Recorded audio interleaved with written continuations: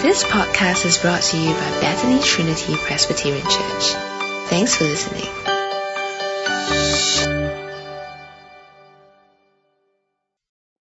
Hey, good morning, everyone.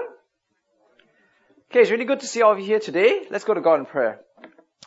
Dear Father, as we come before you today, we just pray that you help us to understand your word and to really, in our hearts, appreciate what you've done for us. And we pray for all these things in the name of Jesus Christ. Amen. Now, last week when I was preparing the Faith at Home talk for the parents, I remember coming across this truth that one of the worst things a parent can do to their child is to break a promise. Because as a parent, you never ever break your promises to your child. It's one of the worst things you can do. So I remember watching this movie called Train to Busan, right? And I realized actually it's not a zombie movie, it's a family movie. Now you might be wondering, how can it be a family movie, right? Well, actually it is, because at the very opening scenes, the daughter accuses the father that he never keeps his promises and that he had promised to take her to see the mother, but he never does. And that accusation or charge or complaint sets the scene for the whole movie. Alright?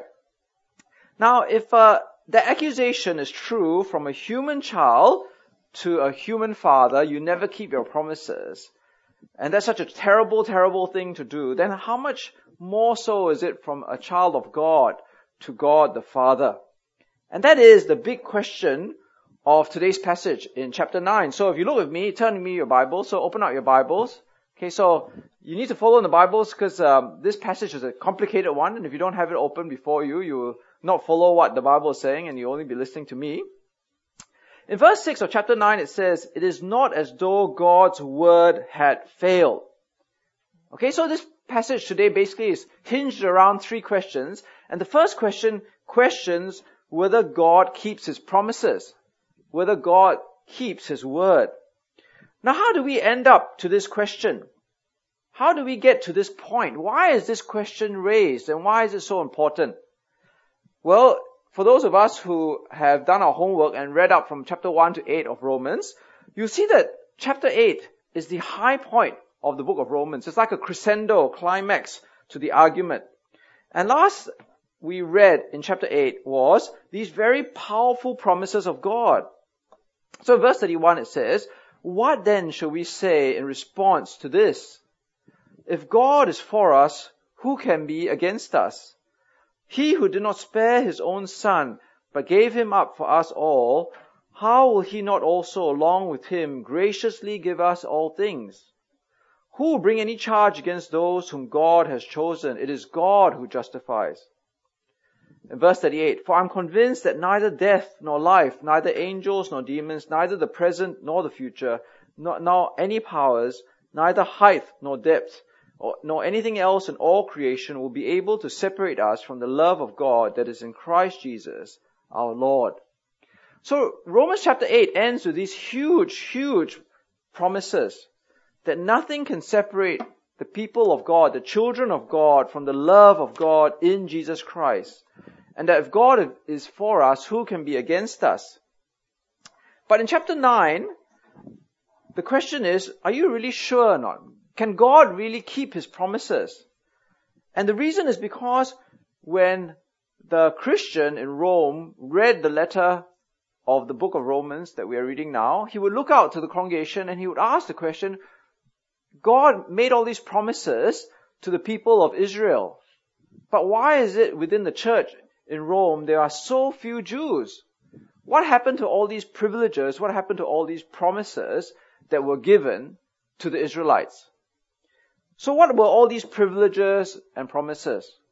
Well, if you look up here on the slide, you see in verse 3 to 4, Paul himself says, "For I could wish that I myself were cursed and were cut off from Christ for the sake of my people, those of my own race." And remember, Paul was a Jew. "The people of Israel. Theirs is the adoption to sonship, theirs the divine glory, the covenants, the receiving of the law, the temple worship, the promises, theirs are the patriarchs, and from them is traced the human ancestry of the Messiah, who is God over all, forever praised. Amen. Now that begs the question, because if the Jews, the people of Israel, had received all these promises, all these blessings, all these privileges, the adoption of sonship, temple worship, the glory of God among them, the covenants, the law, the promises, being from the very blood of Jesus themselves, then where are they now? Why is it when they look out in the congregation in the church in Rome, there are so few Jews and there are so few people of Israel? Because after all, if you look back to the very first promise in Exodus chapter 4, when God had taken Israel out of Egypt, He declared to Pharaoh, "Then say to Pharaoh, this is what the Lord says, Israel is my firstborn son, and I told you, let my son go so he may worship me." So the church, the people of God in Rome would ask the question, can we trust the promises of God when it seemed as if the promises to the original people, Israel, had failed? So the question that is really asked is the next slide. Can God really keep His promises? Does God keep His word? Is God able to do what He is able to do? Well, if you turn back with me to verse 6, this is where Paul addresses the issue. It is not as though God's word had failed, for not all who descended from Israel are Israel, nor because they are His descendants are they all Abraham's children. On the contrary, it is through Isaac that your offspring will be reckoned. In other words, it is not the children by physical descent who are God's children, but it is the children of the promise who are regarded as Abraham's offspring. So what Paul says is, first up, not all Israel is Israel in terms of salvation. God had never promised that all of physical Israel, cultural Israel, all of the bloodline of Abraham would be saved. Instead, God had said that He would save only those that He chose. And what then happens is, Paul says, okay, do your homework. Look back at God's word. What did God promise Abraham? What did God promise to the first and second generations of Abraham, the first forefathers of Israel? Well, if you look at this slide up here, so Abraham had two children. For those of you who have read the Bible, you know that he was married to Sarah, but then Sarah could not conceive for many, many years. So Sarah said to Abraham, her husband, "Sleep with my maidservant and let her," oh no, don't click yet, not so fast. "And let her produce a son and heir for you," and that was Ishmael. But 15 years later, Abraham managed to conceive a child with Sarah, and they had Isaac. Now, the same thing happened later on. He says there were two children as well, but if you look at this incident, if you look at the two children, usually in the patriarchal society, in the old-fashioned world, and I'm sure we're all very familiar with it as Asians and Singaporeans, usually it is the eldest son who receives the inheritance. But instead, go back again. Sorry, Yongket. It was Isaac who actually received the inheritance. Again, for the next generation, if you look up here on the slide, the next generation, Isaac married Rebekah, and again, there were two children. There was Esau, the older, and Jacob, the younger. Obviously, Esau was older by a few seconds or minutes or how long, because they were twins. But again, we would expect that the older son would receive the inheritance, but instead it was the younger, Jacob. Now, the question is, if you look at the way God has worked in history, not every child of Abraham is saved. Not all Israel receives the inheritance. But the second point is made when you actually look at this passage, because God had said even before the children were born, which of the children would receive the inheritance and which would not.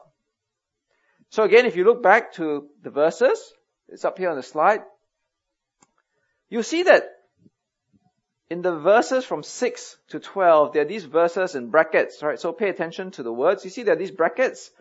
The brackets are not there for fun, right? The brackets are there because they're actually quoting what God had said much, much earlier to Abraham in the Bible. And what did God say to Abraham? He said, "It is through Isaac that your offspring will be reckoned. And at the appointed time I will return and Sarah will have a son." And again, God had said to Isaac, "The older will serve the younger." So the accusation that God's word had failed is not true, because God never promised that all Israel will be saved, but only those who were chosen will be saved. And who were the chosen ones? The chosen ones were Jacob and Isaac. But poor Ishmael and poor Esau, these were the ones who were not saved. So what we see in history is that God was using like a winnowing process, like a selection process, in which there's only a remnant or a few who are saved, but then the others who are not. So to the question, has God's word failed? No, the answer is God's word has not failed. Because God has chosen those that He's going to save. And that doesn't mean that all Israel will be saved, but only a few will be saved. The ones that God has chosen. Now, if you look up here on the slide, you'll see, right, very clearly that as you look through the generations, not all Israel are Israel in terms of spiritual Israel, in terms of saved Israel. Only the line of Isaac and Jacob. So He's saying to those people in Rome, say, look, if you look out to the congregation and you see only a few Jewish people, it is because I have chosen these few, and this is the way that I've always acted in history. So the first question, right, was, if you look at the slide, does God keep His promises? Does God keep His word? Well, it's very clear from this passage that God keeps His word, because He said that through Isaac, through Jacob, I will continue the line and I will continue your promises, and not Ishmael and not Esau.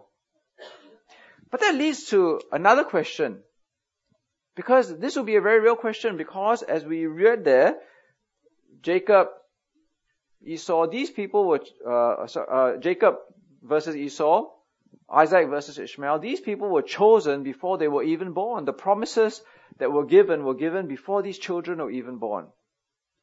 So the question is God fair? Is it fair that God acts in this way? And that's what we read here in verse 14. Because in verse 14 it says, "What then shall we say? Is God unjust?" See, do you feel that way? Do you feel that it's very unjust and unfair that God chose Isaac instead of Ishmael? That God chose Jacob instead of Esau? Because that seems very unfair that they were chosen before they were even born. It doesn't seem as if they had a choice. It seems very, very arbitrary. And it seems as if they didn't really have a say in anything. So how do we then understand how God works? Well, first of all, I think it's very clear that salvation is based on God's will and not our works. Right? Salvation is where the ball is not in our court, but God's totally. And I think that the charge of it being unjust and unfair is because our perspective of salvation is wrong. Because our perspective of salvation is based on what is our right. But actually, when you look at what the Bible says, salvation is rather based on God's mercy and compassion. See, look at what it says in verse 15. "For God says to Moses, I will have mercy on whom I have mercy. I will have compassion on whom I have compassion. See, I want you to think for a moment. Let's say you're speeding on the road. I know some of you can't drive, but imagine you're driving and you're speeding too fast on the road and a policeman stops you. Can you say to the policeman, I demand mercy. I demand compassion. You can't, right? If the policeman decides to let you off because he's feeling good that day or, for whatever reason, it is his to give to you. Mercy and compassion are not things that you can demand, but mercy and compassion are things that are freely given.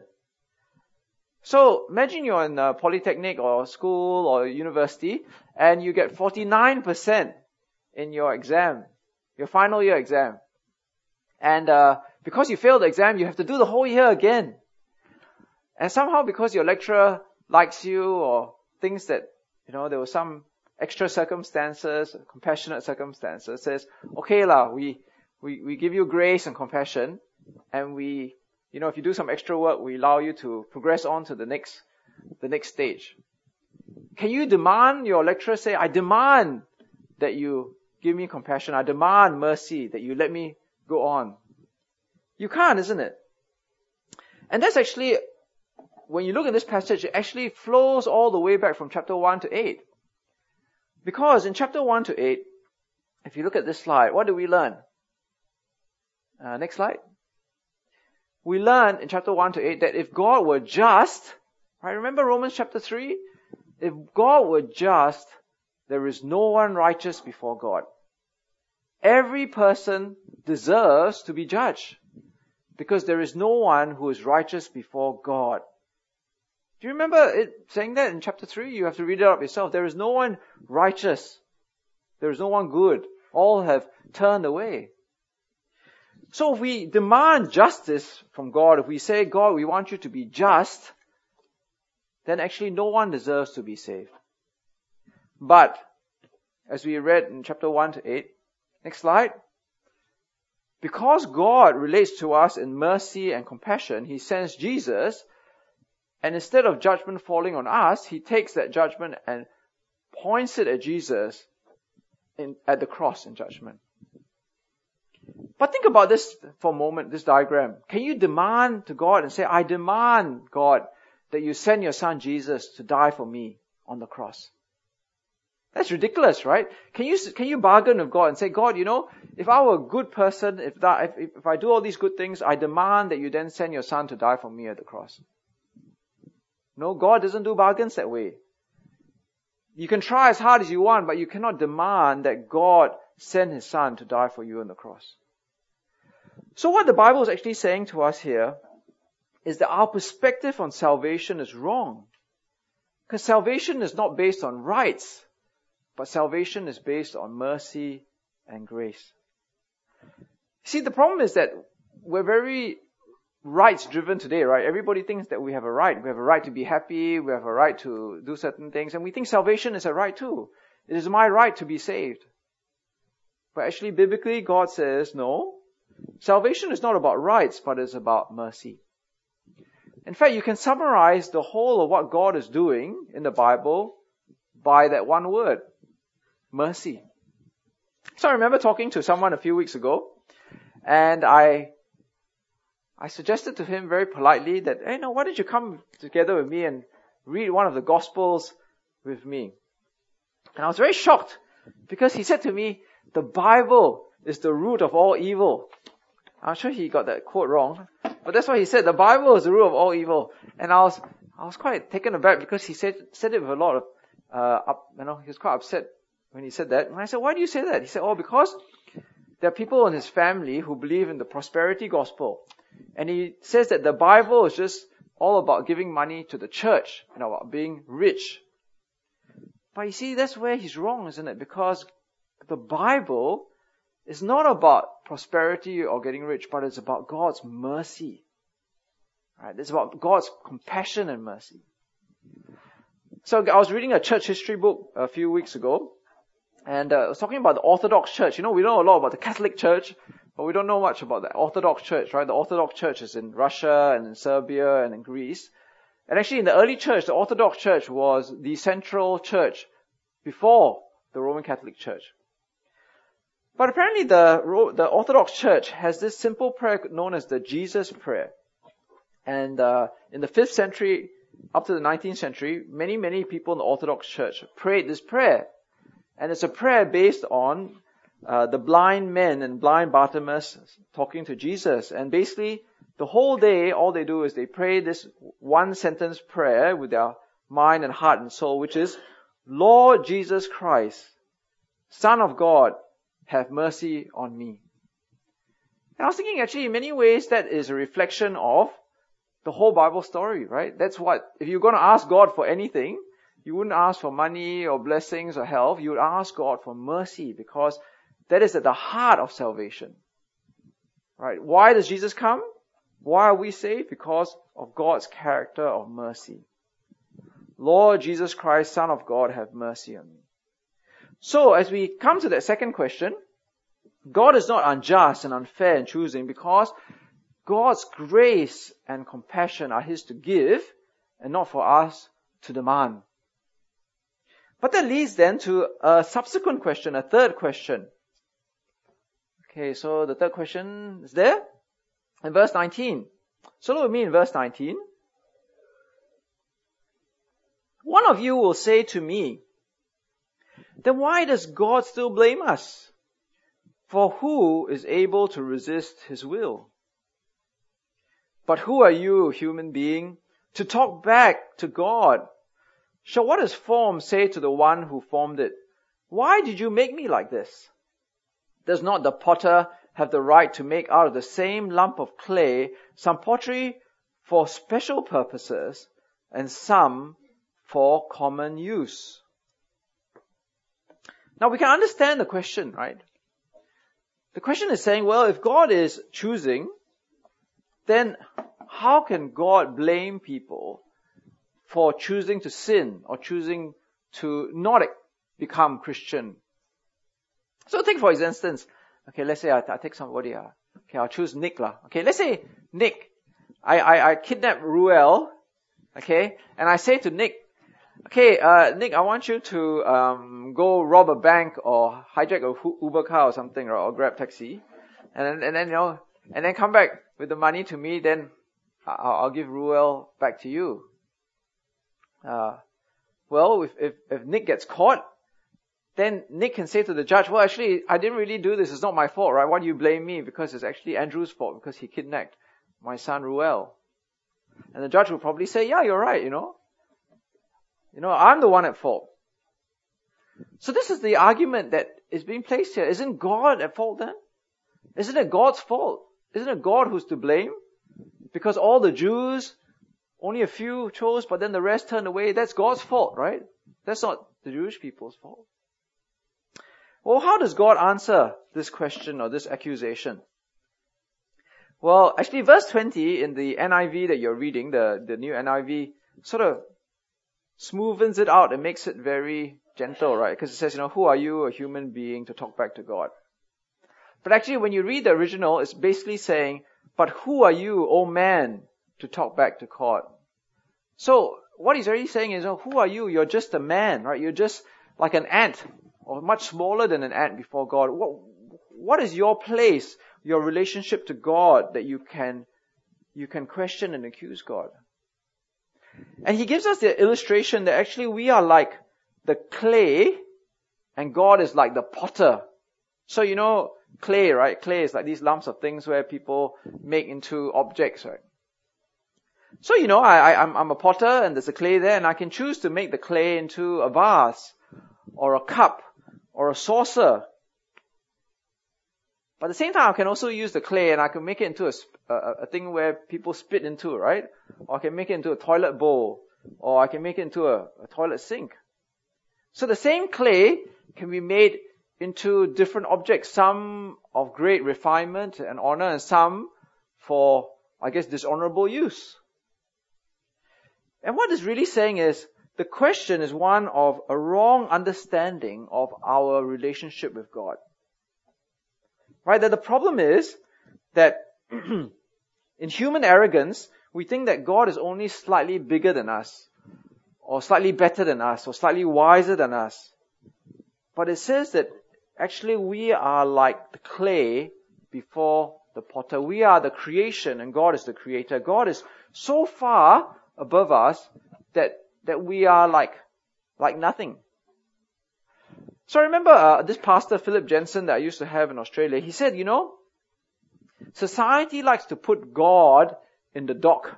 The dock is where the criminals sit, or the guilty sit, or the people that sit in the dock where they're being questioned by the prosecutor and the judge. And he says, actually, who are we to put God in the dock? Because the reality is God is the judge and we are the ones in the dock. And that's exactly what this passage is saying. It's saying that, look, we are like the clay and God is the potter. And how can we question God in terms of how He wants to make or create us in this world? So you think about it, right? So let's say I'm like the clay and I've been made into the toilet bowl.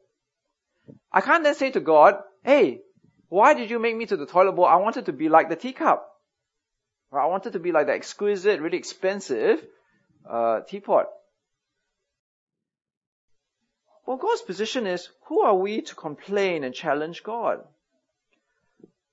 But I think the argument, actually, if we want to pay attention, this passage is really profound and deep if you bother to look at it, right? But the question is actually even more fundamental than that, because the people who are asking this question are the Christians, those who are saved. So when you look carefully, the question actually becomes even more profound, because we are the ones who are the teapots, we are the ones who are the saucers, we are the ones who are the nice china, but yet we are questioning God as to why is it you made the toilet bowl, why didn't you make everybody like a teacup? Why didn't you make everybody like an object of honor? So I want you to pay very close attention to verse 21. Look at verse 21 and you'll get something out of it. Does not the potter have the right to make out of the same lump of clay some pottery for special purposes and some for common use? Okay, again, I think the Bible here has sort of flattened out what the language is saying, but if you look at some of the older versions, it just says that some have been made for honor and some have been made for dishonor. And what is really being said here is those who are made for honor are those who are made and chosen for salvation, whereas for those who are made for dishonor are made for judgment. And the people who are asking these questions, the people who are blaming God, these are the ones who are the chosen ones. These are the ones who are already made for honor. So he's saying the reaction that you have in blaming God, accusing God, questioning God, this is the wrong question for the Christian, the child of God. You see, look very closely at verse 22 to verse 23. I printed it up for you up on the slide so you can see exactly what is happening here. So look at the argument and pay attention closely. What if God, although choosing to show His wrath and make His power known, bore with great patience the objects of His wrath prepared for destruction? What if He did this to make the riches of His glory known to the objects of His mercy, whom He prepared in advance for glory? Even us, whom He also called, not only from the Jews, but also from the Gentiles. Now, pay very close attention. He is saying that He actually chooses some and bears up with them in patience for destruction, to face His wrath and power, so that those who are objects of His mercy, those who are chosen to be saved, those who are made for honor, would actually know the riches of His glory. That's what he's really saying is, he's saying that when you are like the teacup and you see the toilet bowl, then what you should be saying is, thank God I am the teacup, not the toilet bowl. When I see myself made as the saucer, the exquisite saucer, and I see another thing made as a spittoon, then I should say, thank God I'm made as a saucer. The reaction that we have when we who are saved see those who are not saved, it's not to question and blame God and say it is not fair and you are unjust, but rather you are to thank God that you are actually a recipient of God's grace and compassion. So let's come back again to the speeding ticket illustration. Alright, so again, you're driving your car, you went too fast, and the policeman stops you. And you're thinking, oh, that's great, another couple $100 wasted. How many demerit points? Don't know how many, right? But then the policeman says to you, oh, I noticed you're speeding or whatever, but for whatever reason, he says, okay, I'm going to let you off. He gives you grace and compassion. Now, you're thankful already. You're grateful. But imagine if you went home and you read on Facebook or something, or your relative comes home and you're having dinner and you find out that, hey, your relative or your friend also was speeding today, also got caught by the police, but this friend of yours got fined, lost demerit points, and also has to go and see the judge. Now, how does that make you feel? It makes you feel even more grateful and more thankful for the grace and compassion shown to you. What you won't be doing is calling up the police station and saying, hey, it's not fair, I received grace and compassion and my friend didn't. You should judge me the same, right? Or why is it you didn't show grace and compassion to my friend, but you showed it to me? Right? It doesn't make sense. But that's exactly the way that we treat God, isn't it? It's like, we shouldn't be betting on lottery tickets, and definitely as a Christians, betting on TAB or EPL or something is definitely wrong, because that's what the Bible tells us. But imagine, somebody wins a lottery ticket, gazillion-dollar prize, okay? You never hear them saying, oh, that's not really fair. It's really, really unfair. Why did I win and all those other people lose? It's so unfair. Right? Why did this happen to me? No, they'll say, yeah, I won. Isn't that really great? And that's the argument that's being shown here. That for the person who was there in the Roman church and he looks out and he's saying, why are there so few Jews? God is very unfair and unjust. That's the wrong perspective. The right perspective is to say, look, God has always chosen His people, and He's winnowed them down, and He's selected them, and He's reduced them, and I, thanks to God's grace and compassion, am one of those people. So I do know that this is actually true. I know of two people who are doctors, and they used to go to church in university with me, and they went touring around the world. And they went to various countries, and when they came back, they were not Christians anymore. In fact, the husband, I met up with him not too long ago, is 110% atheist. He's not just anti-Christian, he's anti-God. He just doesn't believe in God whatsoever.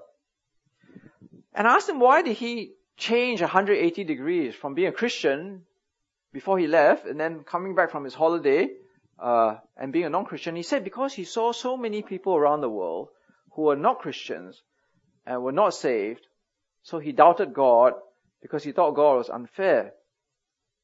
Now that's exactly the argument in Romans chapter 9. But he had the wrong perspective. The perspective should be that he should have been even more thankful that he was in a situation where he could hear the gospel of Jesus Christ and he could come to salvation and thank God for God's grace. So in conclusion, do you remember in the last election, there was a thing in the newspaper about the PAP minister Lim Swee Say? So I always remember, it was quite funny because he was giving a election speech and he said he was so grateful that his father's father, his grandfather, had moved from China to Malaysia. Heng ah. Right, remember that?